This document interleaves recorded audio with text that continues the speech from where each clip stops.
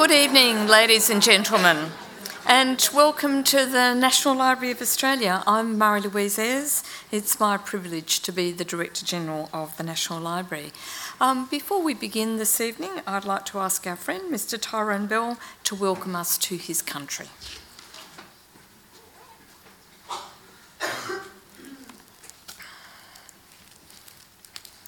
Ladies and gentlemen, my name is Tyrone Bell. I'm a descendant of the Ngunnawal people. It's my privilege this evening to welcome you to the country of the Ngunnawal people. To begin with, I would like to let you know that traditional Aboriginal law requires any visitors to the country being made welcome. This customary tradition has been passed on by all our generations. This ritual forms a part of our belief system. Its purpose is for visitors to acknowledge whose country it is, and then in turn being acknowledged as visitors and made welcome. This welcome custom has happened for thousands of years, and we use it as protection for country against bad spirits. The country on which you stand this evening is that of the Ngunnawal people. Being a Ngunnawal traditional custodian, it gives me pleasure to invite you onto the country of my people. Dawanuna, Dawanunawal, Yulamundi, Canberra, Kindalin, Wangar, Lijinin, Marin, Balan, Bugaraban, Dindi. In the language of my people means, this is Ngunnawal country. Welcome to our meeting place. Please enjoy. We acknowledge and pay our respects to the elders past and present. We call country the mother because as a mother cares for her children, so does the land cares for us. This is why Aboriginal people have such close ties with the land. On behalf of myself and my people, I send a warm welcome to everyone here. I'm proud to be Aboriginal and one of the traditional carers of this land. I want you to feel welcome while on our country. Firstly, I would like to acknowledge those that have come to this area for the first time and warmly welcome you. For those that have been here before, welcome back. And of course, for those that live here, please continue to enjoy and behave. We want you to feel welcome while visiting Ngunnawal country and ask that you respect the land that we have done for 60,000 years plus. So in keeping with our Ngunnawal tradition and the true spirit of friendship and reconciliation, treat everyone and everything with dignity and respect, and by doing so, it is our belief that your spirit will be harmonised with your stay on Ngunnawal country. It is our belief that our ancestors will then in turn bless your stay on our spiritual land. May the spirit of this land remain with you today, tomorrow and always. Once again, on behalf of the Ngunnawal people, I welcome you to our traditional country. Jan Yimaba Noryan. Thank you and goodbye.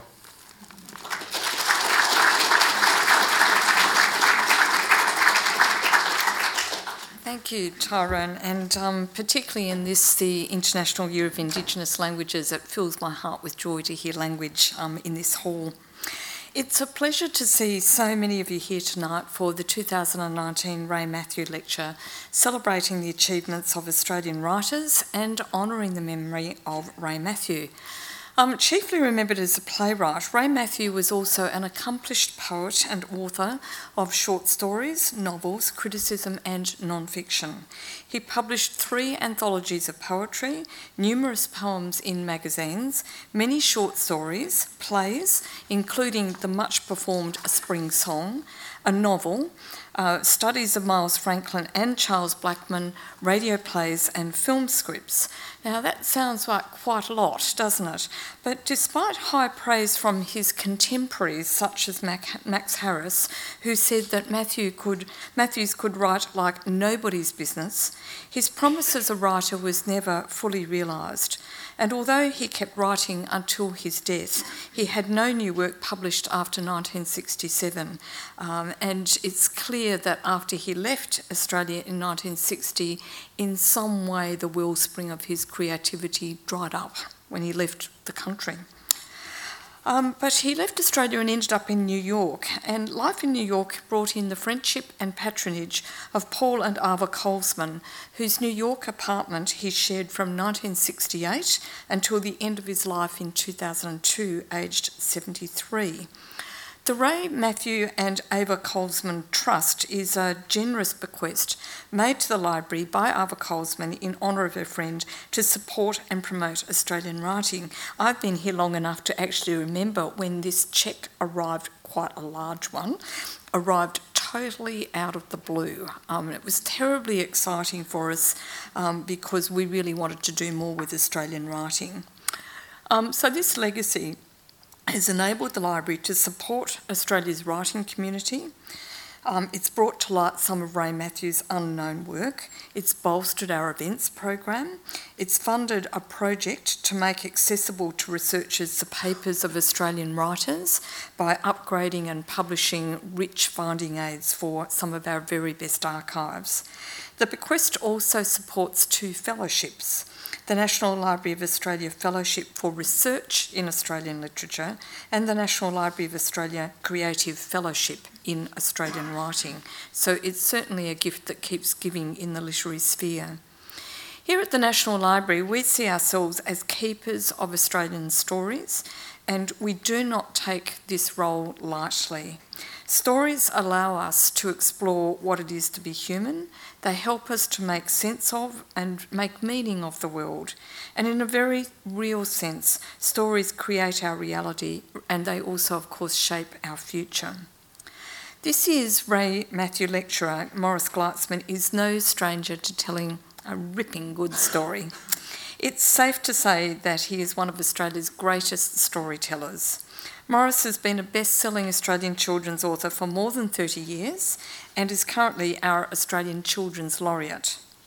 Morris's books explore serious and sometimes confronting subjects in humorous and unexpected ways.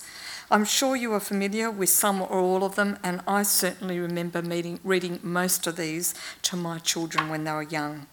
2 Weeks with the Queen, Puppy Fat, Doubting Thomas, Bumface, Toad Rage, Give Peas a Chance, Help Around the House, and the series Once Then, Now, After, Soon and Maybe, all of which, of course, are held right here in this building in our collection. In tonight's lecture, Morris will explore how stories can help us to create our future and why both children and adults need stories now more than ever before. Please join me in welcoming Morris Gleitzman to deliver the 2009 Ray Matthew Lecture, Stories Create Our Future.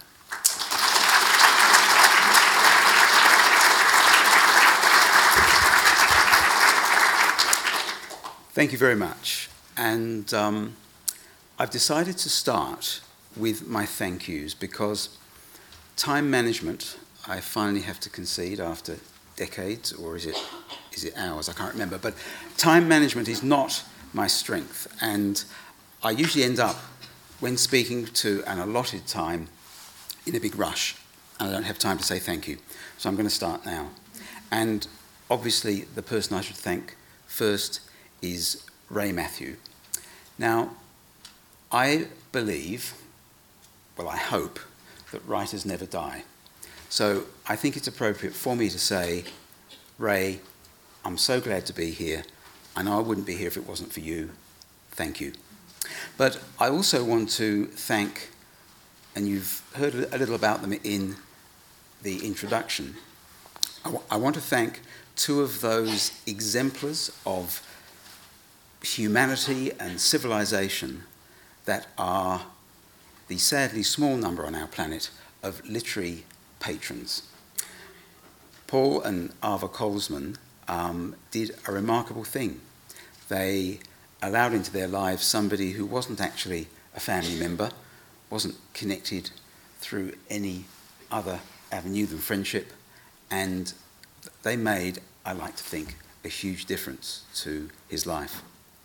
I also want to thank all of you for being here tonight, here in person, physically, when, with all the attendant inconveniences that I know such a thing involves, when you could so easily, right now, at this moment, be in the jacuzzi watching this on live stream.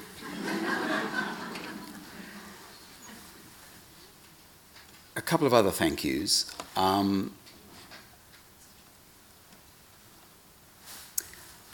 I must not forget the board of the Australian Children's Laureate Foundation.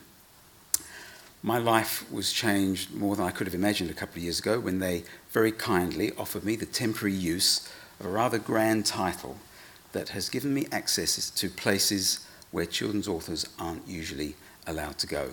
And and I'm not just talking about the members' bar.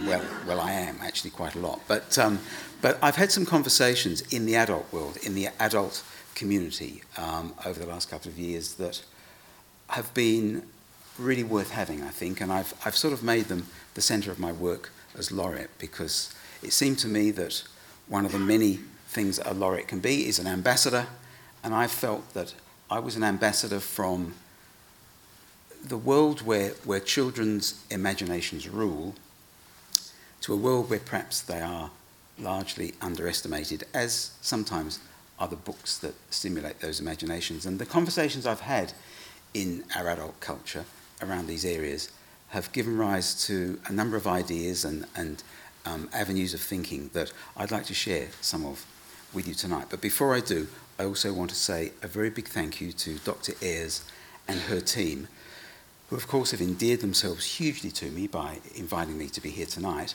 but that endearment was only slightly more than the endearment they'd achieved through their care and their nurturing and protecting of this, our national library.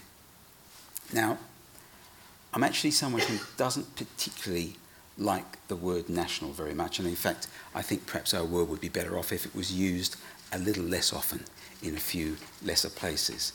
But standing here tonight, I'm suddenly aware that, and this is one of these magic dimensions of language, isn't it, that this word national, used, I would venture to say, for not always the best that we might hope from any of our words,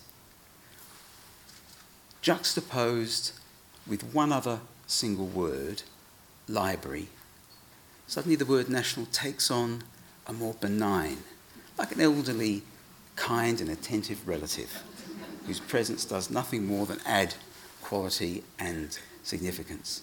Well, so I'm very happy that this place is called the National Library. Thank you, Dr. Ayres. Great word placement skills. And I also need to start with a quick confession. I weighed up whether I would do this or not, but honesty is, well, it's not my middle name, but it's something that I take seriously. So I confess that until I was invited to do this lecture, I had never heard of Ray Matthew. And Ray, that was entirely my fault, okay? Absolutely, totally my fault. And Ray, I hope you'll feel better when I say that as soon as I took steps to reduce my ignorance, you quickly became more inspiring to me than almost any other Australian author. As you've heard tonight, in 1968, at the age of 39, Ray found himself in New York and quite quickly got himself 2 lifelong patrons. Well, I can't tell you how inspirational I found that. Because I'm 66 and I still do not have a single New York patron. And I was starting to give up. But Ray, you have inspired me to hold on to my dream. Thank you. Apart from the slight New York patron disappointment, though, I have to say I've been a hugely lucky person in my life, in my career. I spent the last 36 years doing exactly the thing that I most want to do, which is to write stories for young people. And quite often over those years, I've been asked, almost entirely by adults, but why? Why would you want to spend your life doing that? And, well, I can sum it up like this. I write for and about young people who are experiencing what I think is the most special time any of us ever have in our lives. We all have this special time. It comes to us at slightly varying ages, but it would be, for some of us, 7 years of age, some of us 8, 9, 10. And it's that time where we start, for the first time, to really think for ourselves. If we've been lucky in the earlier part of our childhood, we've had caring, loving adults who've been always more than happy to share their knowledge, their views of the world, their beliefs, even their political persuasions with us should we ask our young and innocent questions. And so they've provided our context as we move up through those first few years of our life. Our world largely is their world. And then we step over an invisible threshold. And it's a threshold that is perhaps the most important one we ever step over, because suddenly we're starting to see the world through our own eyes. Suddenly we're starting to find that some of the things we see bring out of us responses to do with approval or disapproval, a sense of, does this seem right? Does this feel fair or not? And slowly the world becomes ours. Slowly we lay the first small parts of what will be our lifelong, uniquely personal moral landscape. Well, it's a wonderful time, but it's quite a short one, because within a few years at most of us crossing that threshold, there's another, of course, very significant development in our lives. The hormones start to flow. The biological imperative takes us in its grip. And for its many wonders, for its complexities, for its sense that this truly is part of our human destiny, to be in the grip of these hormonal and chemical changes, it's distracting. And no matter how we choose or find ourselves mandated to respond to this biological imperative, no matter what path it takes us down in our lives, it will always be there. And whether we actually do this or not, we will spend the rest of our lives either strategizing and putting a lot of time and effort into behavior that in a purely neutral biological sense is about perpetuating our species. And for many of us, eventually we will live the rest of our lives with the consequences of having done so.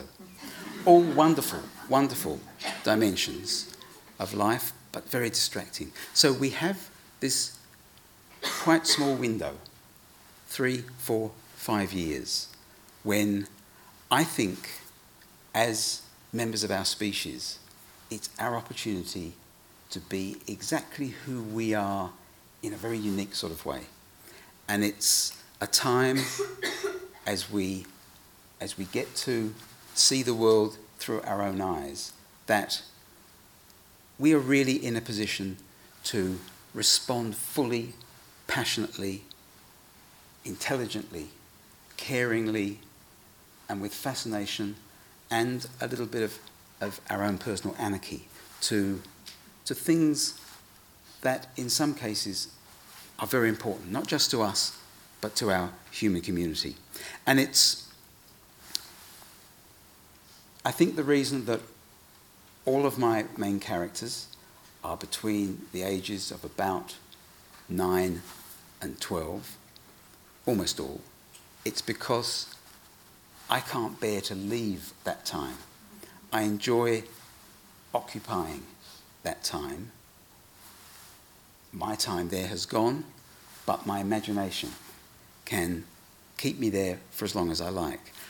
And the things that go on there and the things that go on inside in the inner worlds of the young people who are in that time, to me they are endlessly fascinating, and also I think hugely important in terms of the individuals those young people will the adult individuals they will eventually become. Another reason I think I'm very lucky is because it turns out my job, I didn't realise this at first, it turns out my job doesn't involve just sitting at a desk week, month, year in, year out. That's part of it, but I get to do a very contrasting part of the job. And for several months each year, I get to go out and meet and spend time with and listen to and have conversations with the young people that I write for. This happens mostly in schools. Last year, I looked at some old diaries and did a bit of rough arithmetic and realised that in my life, I'd been fortunate enough to go to more than 2,000 schools. And I've learned many things in school. Not so much in the first 2 schools I went to, the compulsory ones, but in the other 1,998 plus, I know I've learnt a lot of things. And I've found in recent years that when I'm in schools, my desire to learn and my curiosity is increasingly focused in a particular area, and it's to do with the thoughts and feelings that young people have about the world around them, the world today, the world that they are starting to encounter unmediated, largely for the first time, and the thoughts and feelings they have about their future in that world. I invite you now to step into my shoes briefly and do something that I've spent a lot of time doing over the decades. Imagine you are once again 11 years old. 11 years old today. And you're one of the lucky ones. You have parents, present and loving. You have siblings, and with them you have just the right amount of character-forming sibling rivalry. You have good friends. You have a loving pet. In no area of your life are you on the receiving end of any toxic, narcissistic manipulation, not even from the cat.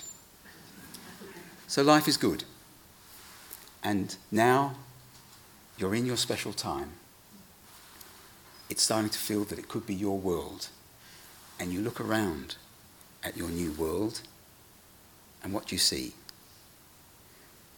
Do you see, or at least get a glimpse of problems in this world?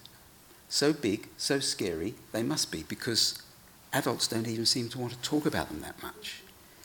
You catch other glimpses. You see, sometimes when your parents are watching the news, things that pass across their faces, slight changes to their body language, and occasionally you ask questions and you can see them doing their very best to give you an honest answer, but also an answer that isn't going to upset you, isn't going to hurt you. And so these things, these problems, they must be terrible. And just at the age where, with loving encouragement from your parents, you'd come to understand that if you sleep in a strange house overnight at some distant relative and there are noises in the night that you're not familiar with, and you start to imagine, because at a young age we discover that our imaginations have many powers, and one of its powers is to scare the pants off us. You imagine what nameless, faceless fear might be under that bed. But now you've been tutored in paths of rationality, and you can now do a quick checklist in that bed. Is there perhaps a branch scratching the window? Could the wood of the house be changing as the air cools down inside the house, etc.?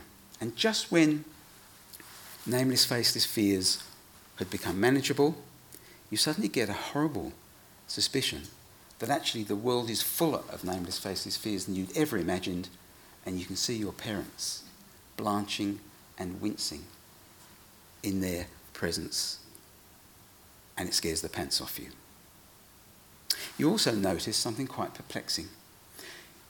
Having been well brought up, you have now come to understand that there's a range of behaviours available to all us humans that, by and large, are best kept in check, because quite often they make other people feel hurt and unhappy.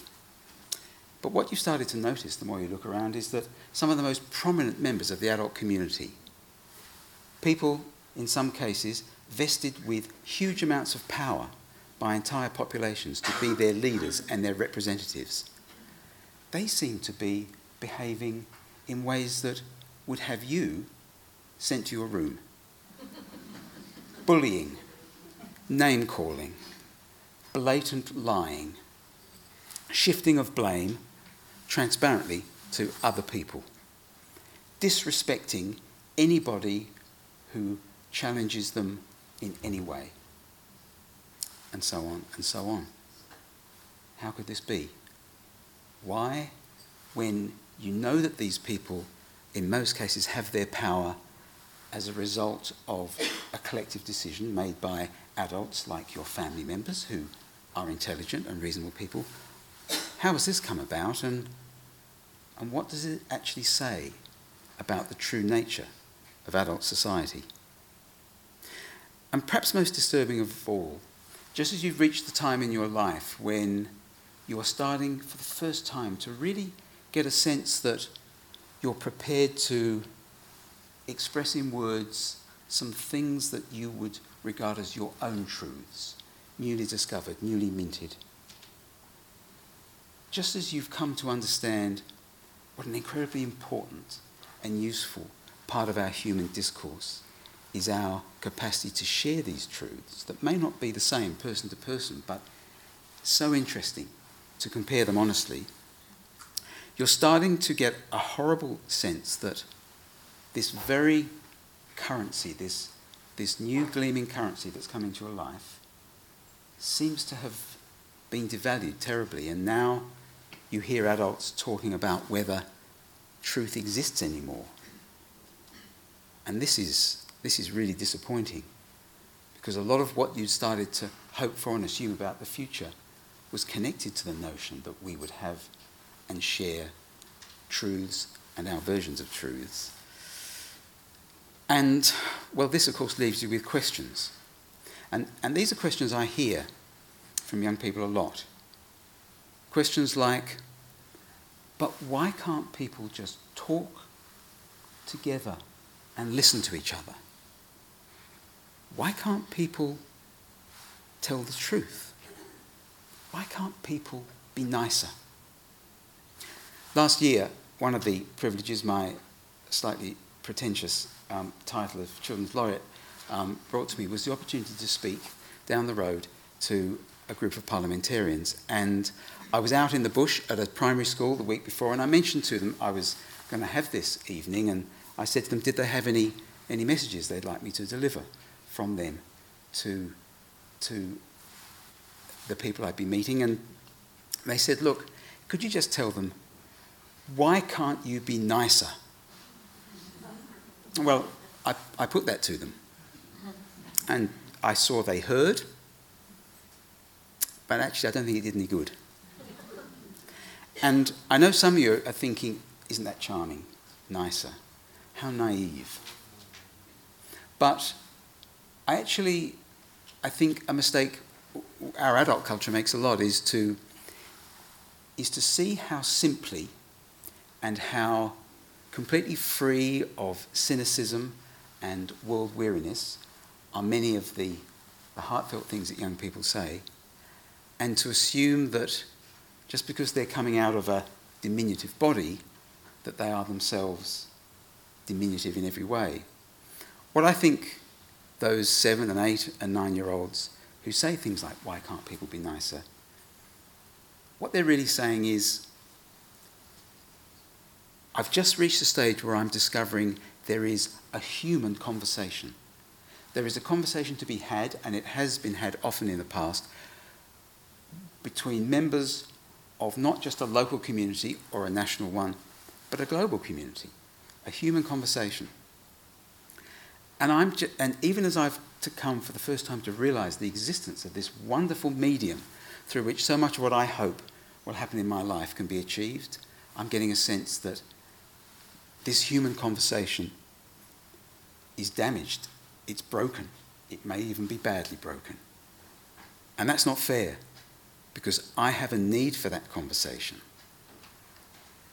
Now, what a lot of these young people haven't yet fully realised, although many are on the way, is that in 10, 15 years, once they've stepped across another important threshold into young adulthood, they will become members, as are all of we, and as has every generation been before. They will be members of the generation that for a couple of decades, will have the responsibility that every generation before them has had to keep our human endeavour, to keep our show on the road. And I don't think it's over-dramatising to say that the kids that we have in our families, that we work with today, when it's their world fully, when it's in their hands that the future of our human endeavour rests, they're going to be facing a bigger range of global challenges than any human generation before them. Yes, there have been pockets through history. We all know there have been smaller sections of our human community who have faced incredible problems. But there's some stuff going on a global scale now that I think is going to create, or has already created, challenges that is going to require this next generation to be as equipped as they possibly can be. And we can make a contribution to this, but it's ultimately in their hands. We can make tools and ideas, attitudes and opportunities available, but it's in their hands. And it's a toughie, because I think that wonderful innate optimism that young people, if they're lucky, they never lose, but we all do a bit. This is a very hard time to keep optimism alive. Well, for decades now, I have felt not just a personal responsibility, but a professional responsibility to work as hard as I can to remain an optimist, and I will proudly declare tonight that I am an optimist. You can probably tell that from those patrons wanted ads I place each week in the New York Times. But I'm also an optimist because one of the things that my job has allowed me to be reminded of regularly is that within our global community, we have smaller communities who are the guardians of our human conversation. Now, I'm a member of such a community, and I know all of you are too. You wouldn't be here tonight if you weren't.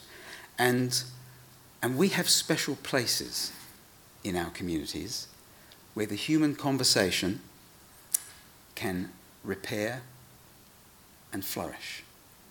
And this has always been true. This has been true for as long as we've had a human discourse. And the name we have for these very special, very important places is stories. Stories, of course, have been at the centre of our human discourse for as long as we've had one. And there are many reasons for this, but probably the most obvious and the biggest reason is that stories give us things we need.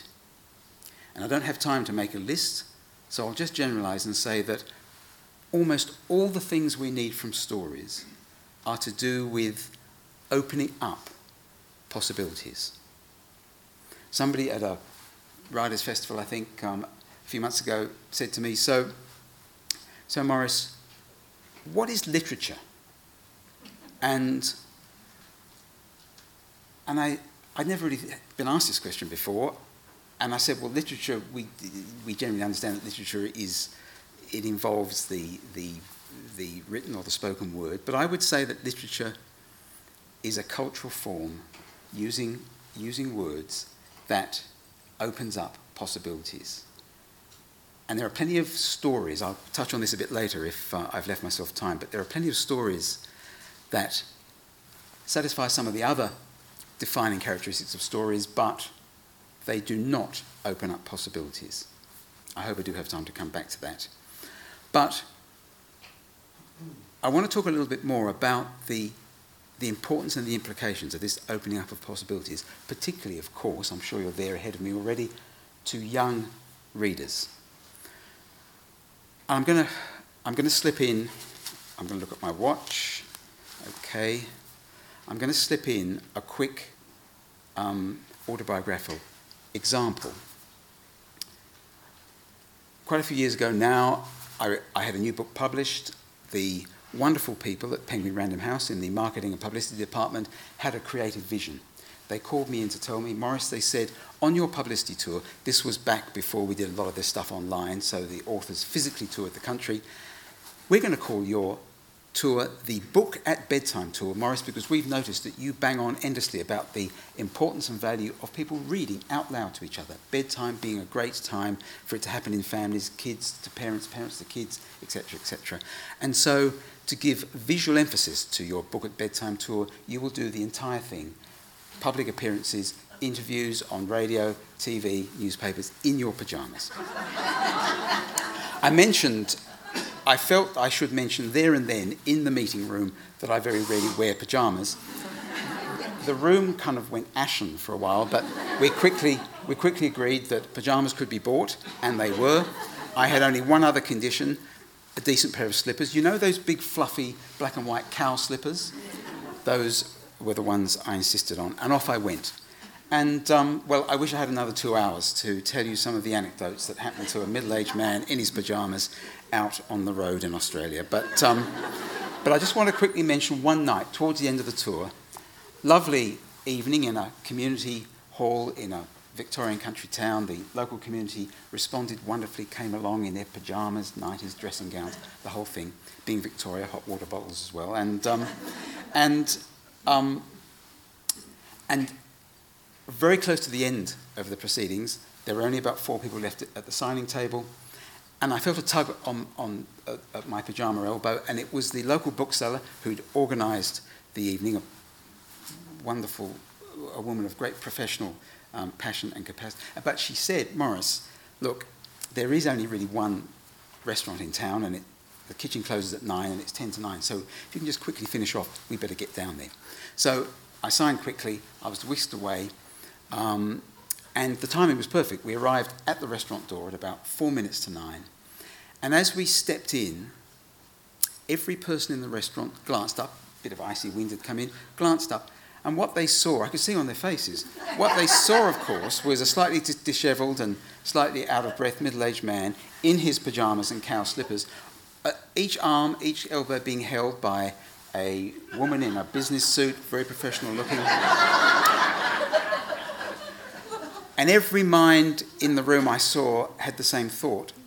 Isn't that nice? They've let him out for the night. Now, very quickly, they thought, and quickly I could see, they thought, this is something else. The last person to realise was the waitress, who took ages to give me cutlery, but once we got that sorted. So, and I'm telling you this because I reflected on it afterwards, as I often have done. It's one of those gifts that comes along out of the blue. It was such a useful reminder, such a useful example of something that we are all destined to have to deal with in our lives. And it's simply this. Even those of us who live in relatively small communities, let alone those of us who live in large cities, on a typical day, every day of our lives, hundreds, maybe thousands of other members of our human community pass through our gaze. And we just don't have the time, the energy, the brain power to do any more than, if we register them at all, make a fleeting assessment based on surfaces. And of course, fleeting assessments take us so quickly into our unconscious biases. So already we're getting into dangerous territory. Now, would that it be other, but it can't be. And those of us now who go to the footy or who watch even sport on TV, and we're seeing tens of thousands of other people some Saturday afternoons, and if we notice them at all, it's just a surface, the most fleeting and therefore stereotypical response. And it's like all habits in life, particularly the ones that we never really have a choice about. It's been like this since each of us was a very young child, and there is no way around it, really. The days are long gone when most people on Earth lived in small, valley-secluded communities of maybe dozens or no more than a couple of hundred people. That's just not how it is anymore, and even for those who do, there's a small oblong in the hand that will bring as many tens of thousands of other fleeting presences as we might wish. And this habit, I think,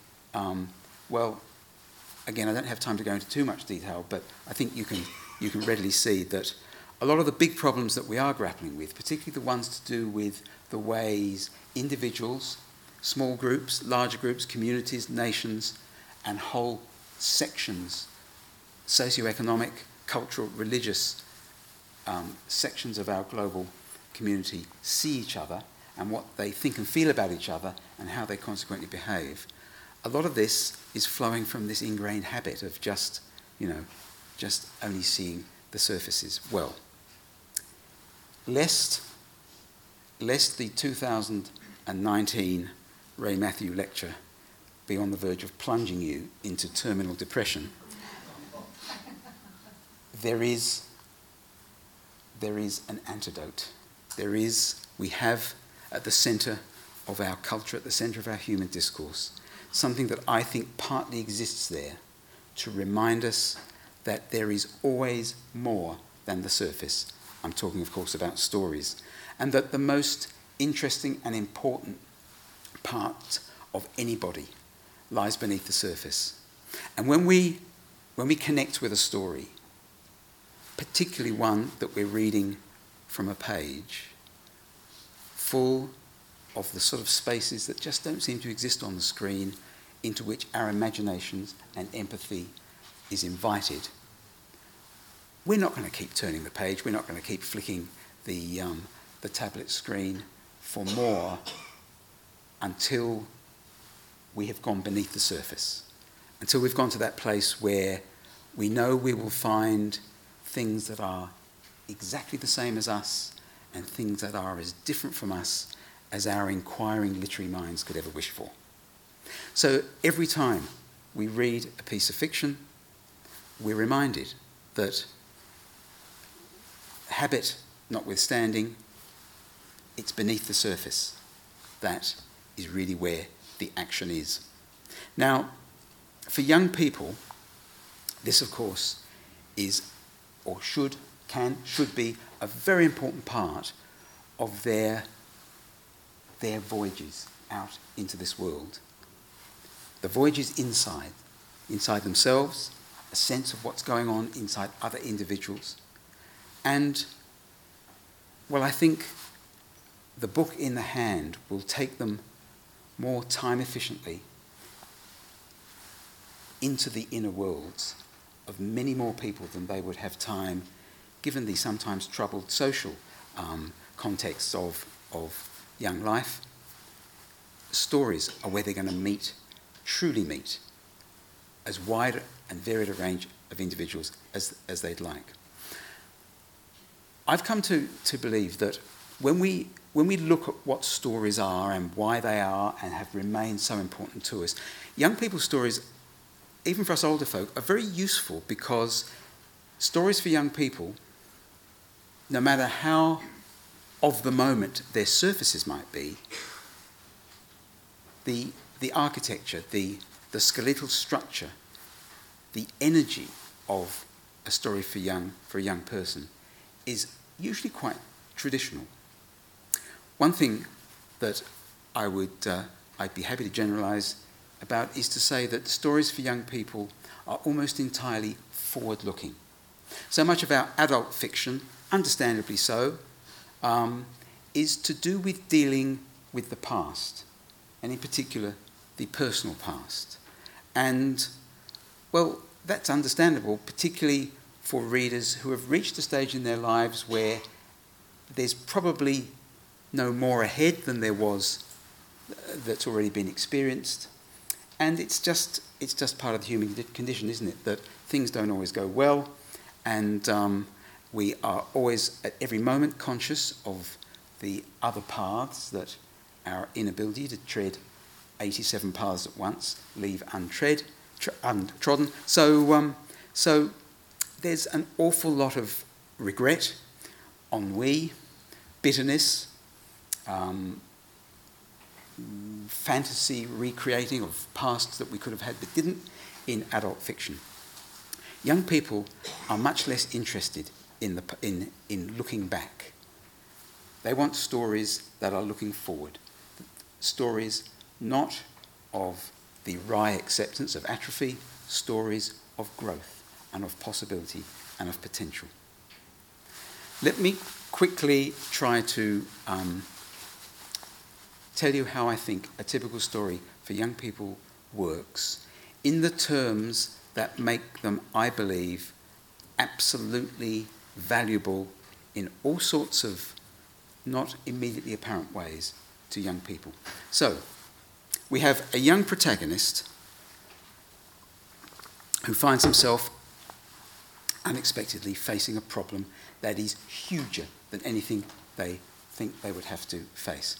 I don't see any point in writing or reading a story about an individual who is facing anything other than the biggest problem that exists in their life at that time. Why go for number 2 or number 3?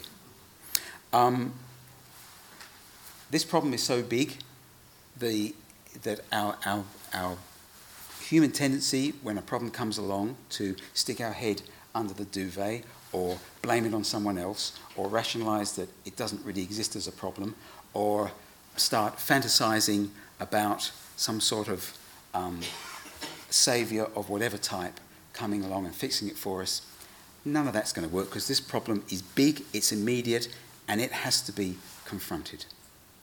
But it's more, it's bigger, it's beyond the previous experience of our young protagonist. So the first thing our young protagonist needs to do is find out as much as they possibly can about the problem.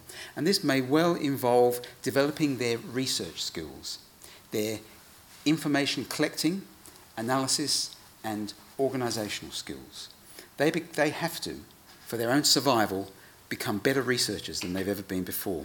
And the more they get to know about the problem, the more it takes some honest and brave thinking about themselves and their place in their immediate world, and any way that they perhaps are contributing, even unwittingly, to the problem. And the more they get to know the problem, they have to make another tough decision. Are they going to be capable of solving or surviving this problem individually, or are they going to need some help? Do they have to form alliances? Do they have to make new friendships, perhaps? And what will often be the case, almost always in my stories, is that the individuals that have come for the first time into their orbit, who seem to have some of the experience, some of the skills, some of the character that might help make this problem solvable or at least survivable, they're not actually the sort of people that our young protagonist would normally feel comfortable forming a friendship or an alliance with, because they're a bit different and they're a bit scary in some ways. But the problem's too big for niceties like this, and so our young protagonist, developing all the while new ways of thinking and feeling about interpersonal relationships, forms those alliances.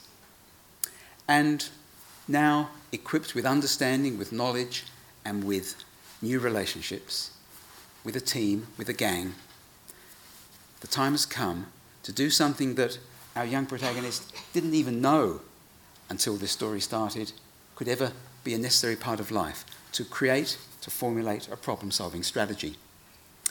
Well, first, of course, it has to be learned what a problem-solving strategy is, and there's a few stumbles along the way there. But finally, the theory is mastered, the resources are gathered, and a problem-solving strategy is conceived, it's designed, it's constructed, and around page 47, 49, 53, that first problem-solving strategy is put into action. And this is a moral quandary for me, the author, the friend, the companion, the supporter, the guide, the advocate for this young person. Because from page 1, I've known something that they haven't known, and yet I cannot allow myself to tell them that that first problem-solving strategy, there is not a hope in the world that that first problem-solving strategy will be successful. Because I, their friend, companion, and supporter, am contracted to write 250 pages, and we're only about a fifth of the way through the book. And what this means is that, for my benefit, the young character fails. Not fails so much that they are destroyed by the problem.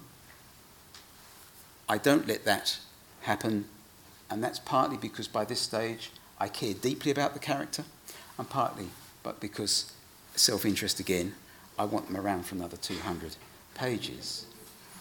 They fail. They are plunged, as we all so often are, into a pit of shame and of despair.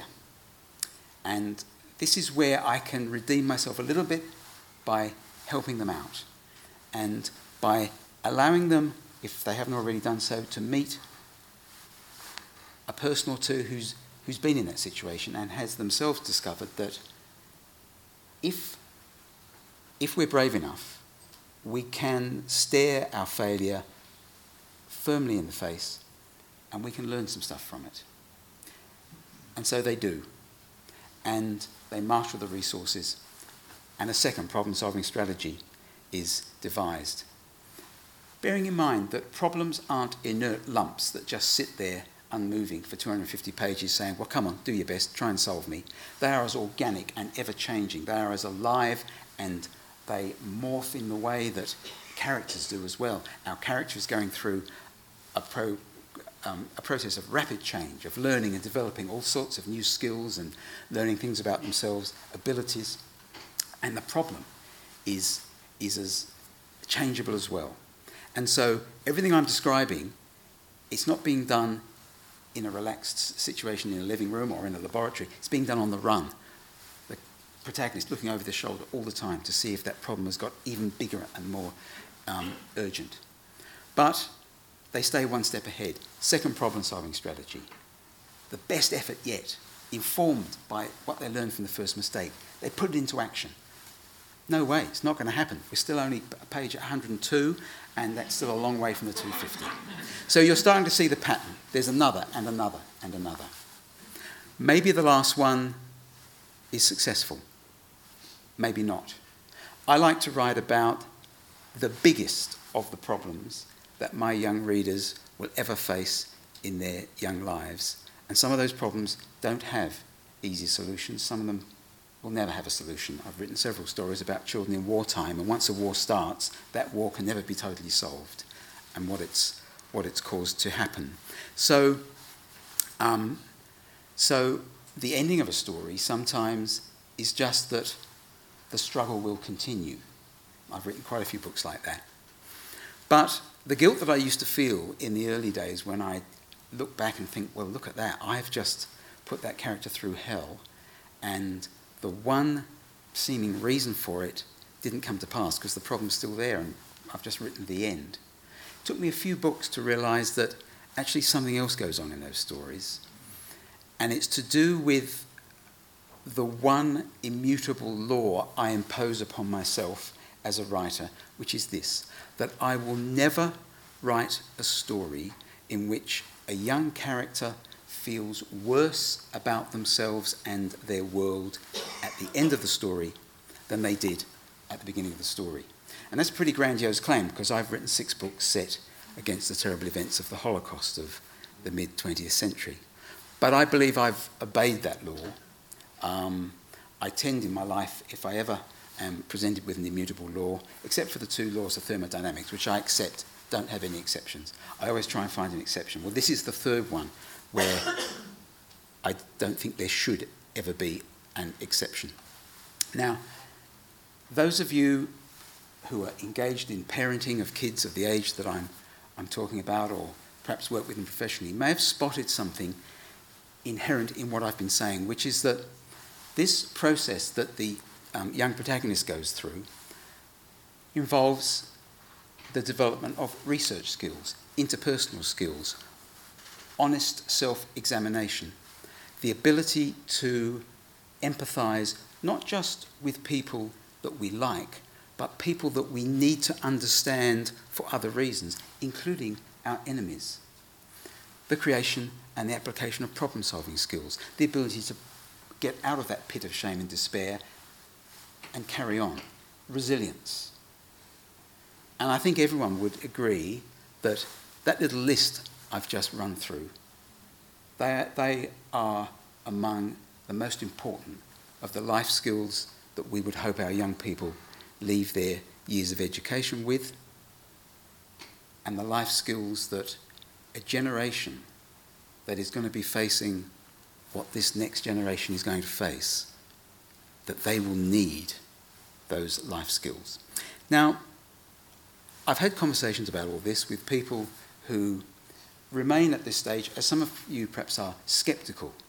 All well and good, Maurice, it would be great if all our young people could be equipped with such personal abilities and resources, but how does reading stories actually change their lives? Well, I alluded earlier, just briefly, to the fact that when we receive a story from a flat surface covered in small but decipherable black marks, something happens that doesn't happen when we watch that story on the screen. It's to do with the fact that a story in text cannot tell you everything. Even if the most boring author in the world didn't trust their readers to make even one little mental or emotional connection for themselves and tried to explain and provide everything, the books would be too big. Life is too short to read a book like that. You take a frozen frame from just any movie, and if you render all the information in that frame into text, it may well be hundreds of pages. And they would be hundreds of pages that people really wouldn't want to read most of. So to be readable and manageable, our stories, and this has always been the case, our stories that use words, they give us just enough information, the best ones do, I think, just enough information for us to step into the spaces and to start creating the things that we aren't being literally told. And some of this is just expositional stuff. I very rarely describe the characters in my books. I only have to give a few clues about socioeconomic and other cultural whatever circumstances, and then I leave it up to my readers to decide, for example, what the characters are wearing.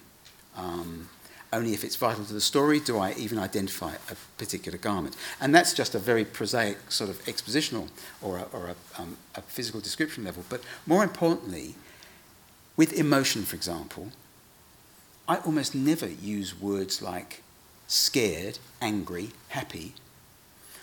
I saw an opera the other day, and I've never liked opera that much, but there were some reasons why I was really keen to see this one. But I was reminded that because operas were written really for the poor people up the back who couldn't see the faces of the characters, everything to do with the emotional journey of each character is being described to us in full detail. A person is standing over the dead body of their one true love. Oh, he sings, I am so incredibly, unbelievably, unprecedentedly unhappy. Unhappy? You've never seen unhappy. Don't ask me about unhappy. I'm so unhappy. And look, I'm being unfair there on also, but it's a useful little reference point because if ever I catch myself being operatic on a page, the knife is out, because you only need to know how the character has felt about that person up till now, and the fact that they've stepped into the room and that person is on the ground dead. None of us need to be told. We cannot be stopped from stepping into that space and sharing that feeling that never has to be defined with that character. And those points of entry, those intimate, via the imagination, via the powers of empathy, via the individual experience of each reader, those points of entry and connection, you do not come away unchanged by those. And if, as a young person, you've been lucky enough to have a childhood rich with hundreds, maybe thousands of different story journeys with different protagonists, but all necessarily following the same process, and you've shared with that character the development of all those personal insights, all of those personal capacities and new understandings, new ways of looking at the world, new assumptions, and new degrees of self-belief and confidence, you will not come away from those spaces in those stories unchanged. And I believe you will come away with some of those changes having become a part of you. There is another part to this process of what we can do for young people with stories. And really,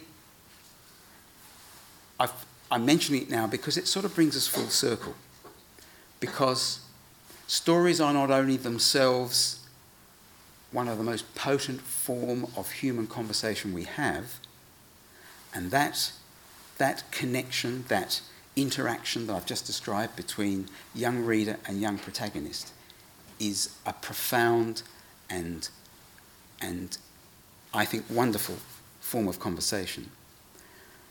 But when young people read, as I hope they do as often as possible, stories, and they connect with characters whose experiences are expanding the young reader's sense of what is possible in life, for good or worse, they will want to talk about the new experiences of understanding, of emotion, of adjustment to their worldview. They will want to have conversations about it, actual conversations, with people they love, they trust, they care about, who are prepared to listen. And these crucially important conversations, and I mean that because, well, you can see standing in front of you somebody who is personally vested in every possible way in the stories he writes, from an ego, from a financial, from a reputational, from a philosophical, every way. But I have come to absolutely firmly believe that the conversations that young people need to have with the right conversation partners about their reading, those conversations are as important as the books themselves, and the story is not over. The book has not finished its work until the conversations have been had. But they can be difficult conversations, I know. I speak to thousands of parents. I'm one myself, and I know that when we perhaps for the first time get a sense that that child we care about so much, when that child is curled up with a book, changes are happening that are beyond our control, and that we don't even, perhaps we haven't experienced changes quite in that way ourselves. I was lucky, I did, but I speak to thousands of parents who could not control the circumstances of their own childhood and sometimes didn't. And so it can be threatening because young people, they don't want stories about the small problems. They can quickly get a sense of just how big are some of the problems waiting for them out there in the world. Of course they can. We've bequeathed them a world that is full every day, through this medium we call news, of thousands of decontextualized fragments, thousands of decontextualized examples of the worst we humans are capable of. We made this clear to the news industry 200 years ago. We're busy people, we said, please, we haven't got time for the best. We want to survive, we want to prosper, and we need to know the worst for that, not the best. And stories have the ability, and I think therefore the responsibility, to show both. And that's really been one of my touchstones through all my books. The only reason I contemplated writing about the Holocaust of World War II for readers from about 8 years and up is because I wanted to tell a story of friendship and love. And I wanted to show that friendship and love can be put to the test. And we know in life there are forces, like the forces that created the Holocaust, that can crush and destroy individual experiences of friendship and love. But not always. And I think it's very, very important that our young people, if we expect them to step up in 15 or 20 years' time and face what they have to face, if we have tried to shield them from the worst that could possibly happen, we've condemned them quite likely to be frozen, immobile, in horror at some of the things they see and some of the possibilities they sense in the hearts of their fellow human beings. And that's not fair. They have got too much work to do, and it has to be done too quickly for them to spend any amount of time frozen in horror. So our young people want to read stories, and they want to learn to to face the worst, but why should we ask them to do that in a story if we're not also letting them experience at the same time the very best? And that, I know from thousands of conversations and from all the things I hear back from young people about their reading, that's what they want. So I know we fear that intimate experiences that we cannot police for the young people that we care about or have professional responsibility for, we fear that they might be harmed. But I offer a reference point. If positive possibilities for the future are being opened up by that story, even in the context of how none of that comes easily and none of it can be taken for granted.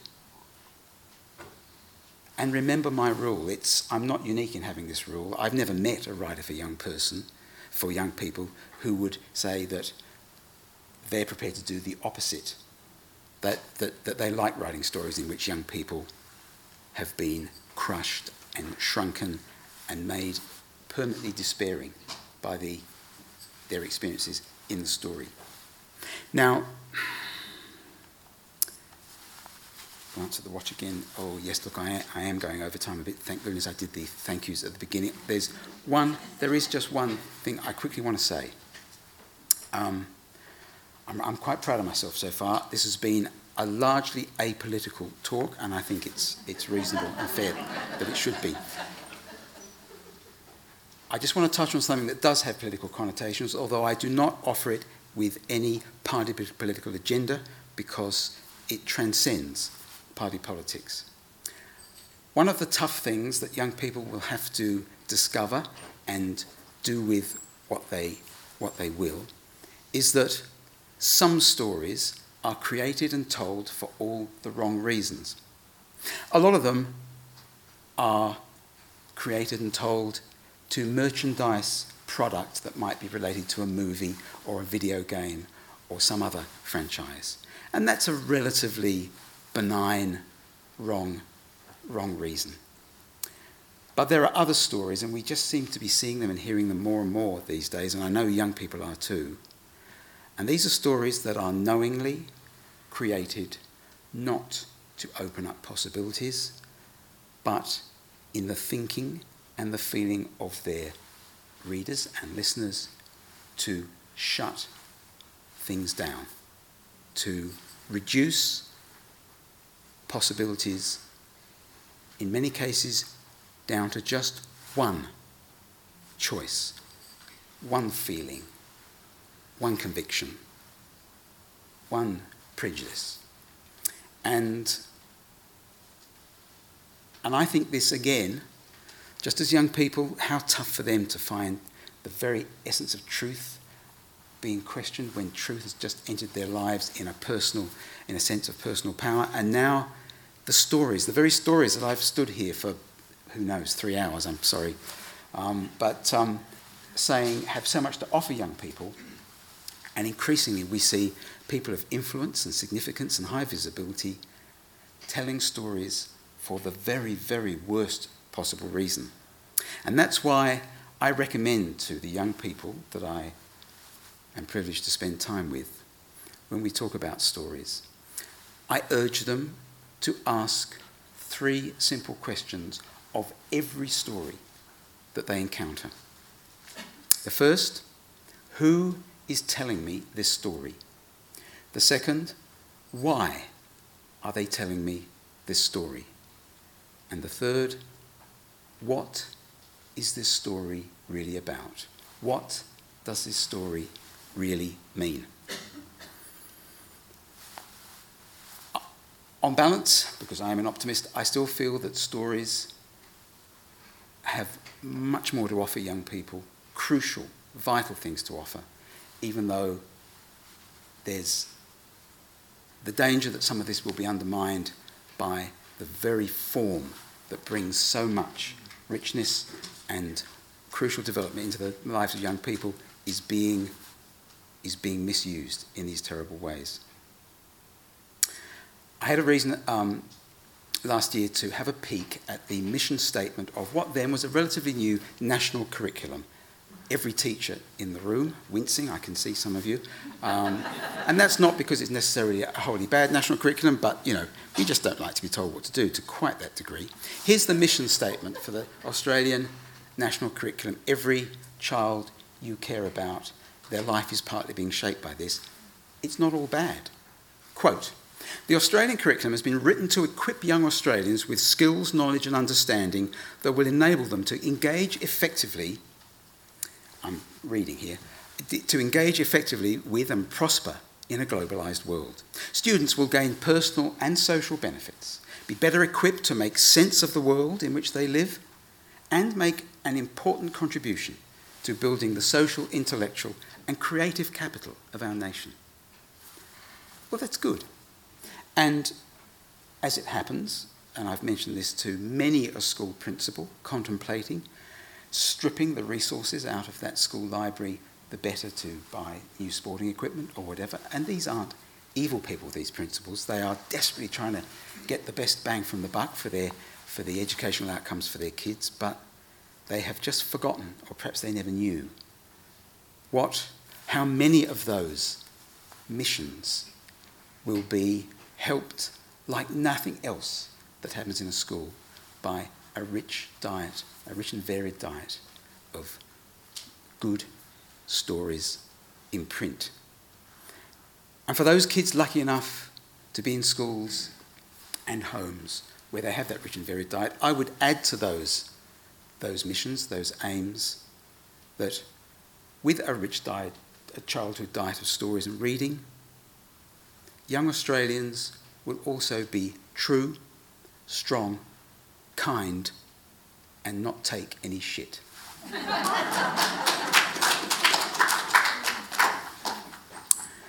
Libraries, if I had another hour, I would talk for an hour about libraries. It amazes me sometimes that how once a cliche gets its tentacles around us, it's hard to shake. I still meet people. You mention libraries are so important and so wonderful. And people say things like, oh yes, you know, so nice to have a quiet place, you know, where people aren't allowed to speak in loud voices. And I think you've gone through your whole life, you adult person, thinking that a library is primarily about silence. And what a mistake. We are here tonight in a precious place of stories. And stories are never silent in our imaginations. And in the imaginations of our young people, as they chart their own journey into their own future, which is also the future, as I've said, of our entire human enterprise, in those young imaginations, stories are the loudest of all. Just up the road from here, there's a place with some people in it who really like the idea, they've been saying it, telling us about this quite often recently, they like the idea of quiet Australians. Well, if they peek down to this place, they must think we here are the neighbours from hell, because libraries and books and reading and stories produce Australians, in particular young Australians, who are not quiet at all. Thank you.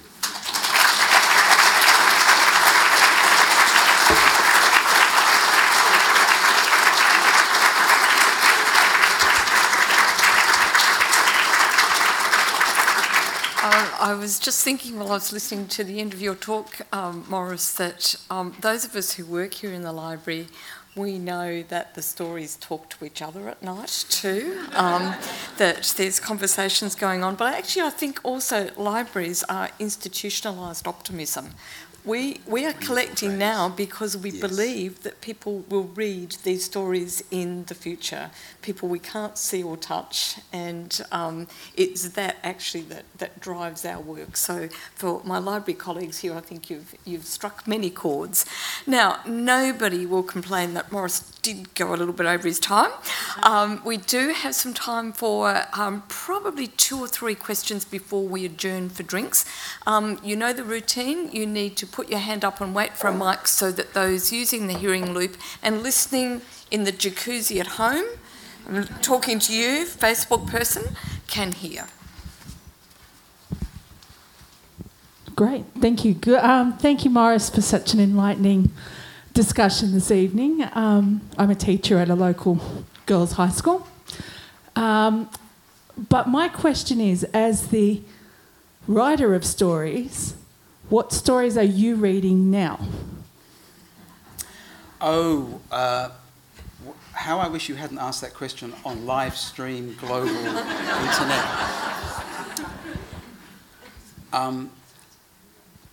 I'm just about to hang up my ermine-trimmed robes as laureate and get back really for the first time in about 20 months to my writing desk. As my publishers would grimly agree, I'm long overdue with a book. And one of the less attractive parts for me of my job is that while my head is in one of my own stories, I can't read anybody else's stories.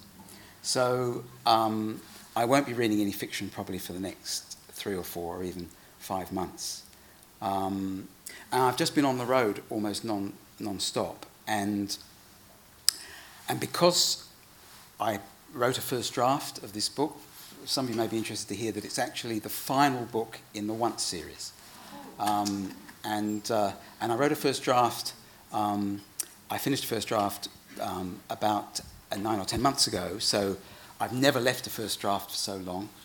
I've just come back, I read it a couple of weeks ago, and I realised that it's a pretty good first draft, but I have changed in those 10 months, and the story I now want to write is slightly different. And I had a sense that this might be the case. So the reading I've been doing on the road is actually non-fiction reading set in the time and the place of the book to kind of keep me connected to it.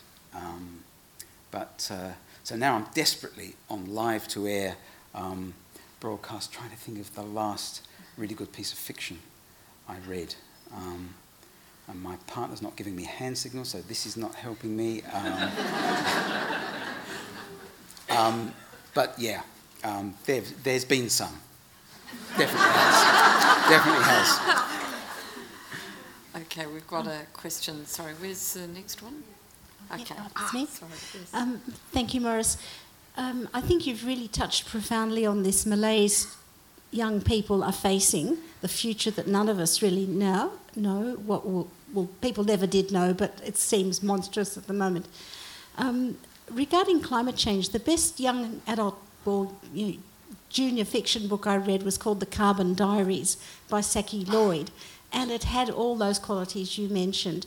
But since then I haven't, and that was Carbon Diaries 2015, that was a future novel, and since then I haven't noticed much for young people that isn't dystopian. Can you speak to that? Well, you won't be surprised to hear me say that I haven't read a huge amount of climate emergency fiction, but I know I know a lot of writers, it's absolutely at the front of their minds, a lot of writers for young people. It's difficult because we actually don't know what the solutions are in practical terms. We know some of the directions that absolutely we should be going in or we should be led into, and that's not happening. I guess, and I've been thinking about this a lot over the last couple of years, and I've decided to take an approach that rather than trying to model for young people what they should do in terms of practical solutions, I've decided, and I'm doing this through a project that will be, in a kind of sense, for the next couple of years at least, my laureate legacy. I've got a project going with a group of theatre professionals and some educational experts as well, and we're developing a workshop which is really designed to, over a series of workshops that we will make available to every school in Australia. We're starting with year 6 because the secondary curriculum's a bit tricky for saying, can you whack this extra hour in a week? And it's a series of workshops designed to help young people develop a range of skills, of speaking skills, thinking skills, to do with, I guess, a form of democracy that we may have to re-explore, a democracy that is not entirely dependent on a small group of elected representatives struggling, as they so often are, with conflict between their own self-interest and the reason that they're in the job in the first place. It's about helping young people feel that their voice deserves to be heard, but in a context of debate, discussion, where people with opposite ideas to you are not vilified and dismissed. I know as somebody who started life preferring to sit in a quiet room with a book or a pad and paper, a pencil and paper, to discover that doing what I'm doing now had to be a part of it. You can learn aspects of it. So, part of what I've been saying tonight, a lot of what I've been saying tonight is about ways in which young people can be equipped and empowered to then look at the world a decade down the track and make their own decisions about what needs to be done, but to have some of the personal resources to work together to have even half a chance of doing it. And I guess one could write stories about that process, but I've chosen, because I had the opportunity as laureate, to actually do it in a more sort of concrete and actual way. I think that's certainly the approach that I've been channeling my energies into. I think we may need to leave the questions there so that we've got an opportunity to go into the foyer and have more conversation and some refreshments, and also so that you've got the opportunity to go and look at our beautiful Storytime exhibition, including a typescripted bumface on loan from the National Centre for Australian Children's Literature. Thank you, Bill. But I think that everybody either in this room or actually, Morris, hundreds of people do watch from their jacuzzis. And then over a week or so, or 2 weeks, it's wonderful for us to know that thousands and thousands of people around Australia are hungry for stories like this. And even if they're not here, they can have the opportunity to listen later on. So thank you for amplifying our sense of story.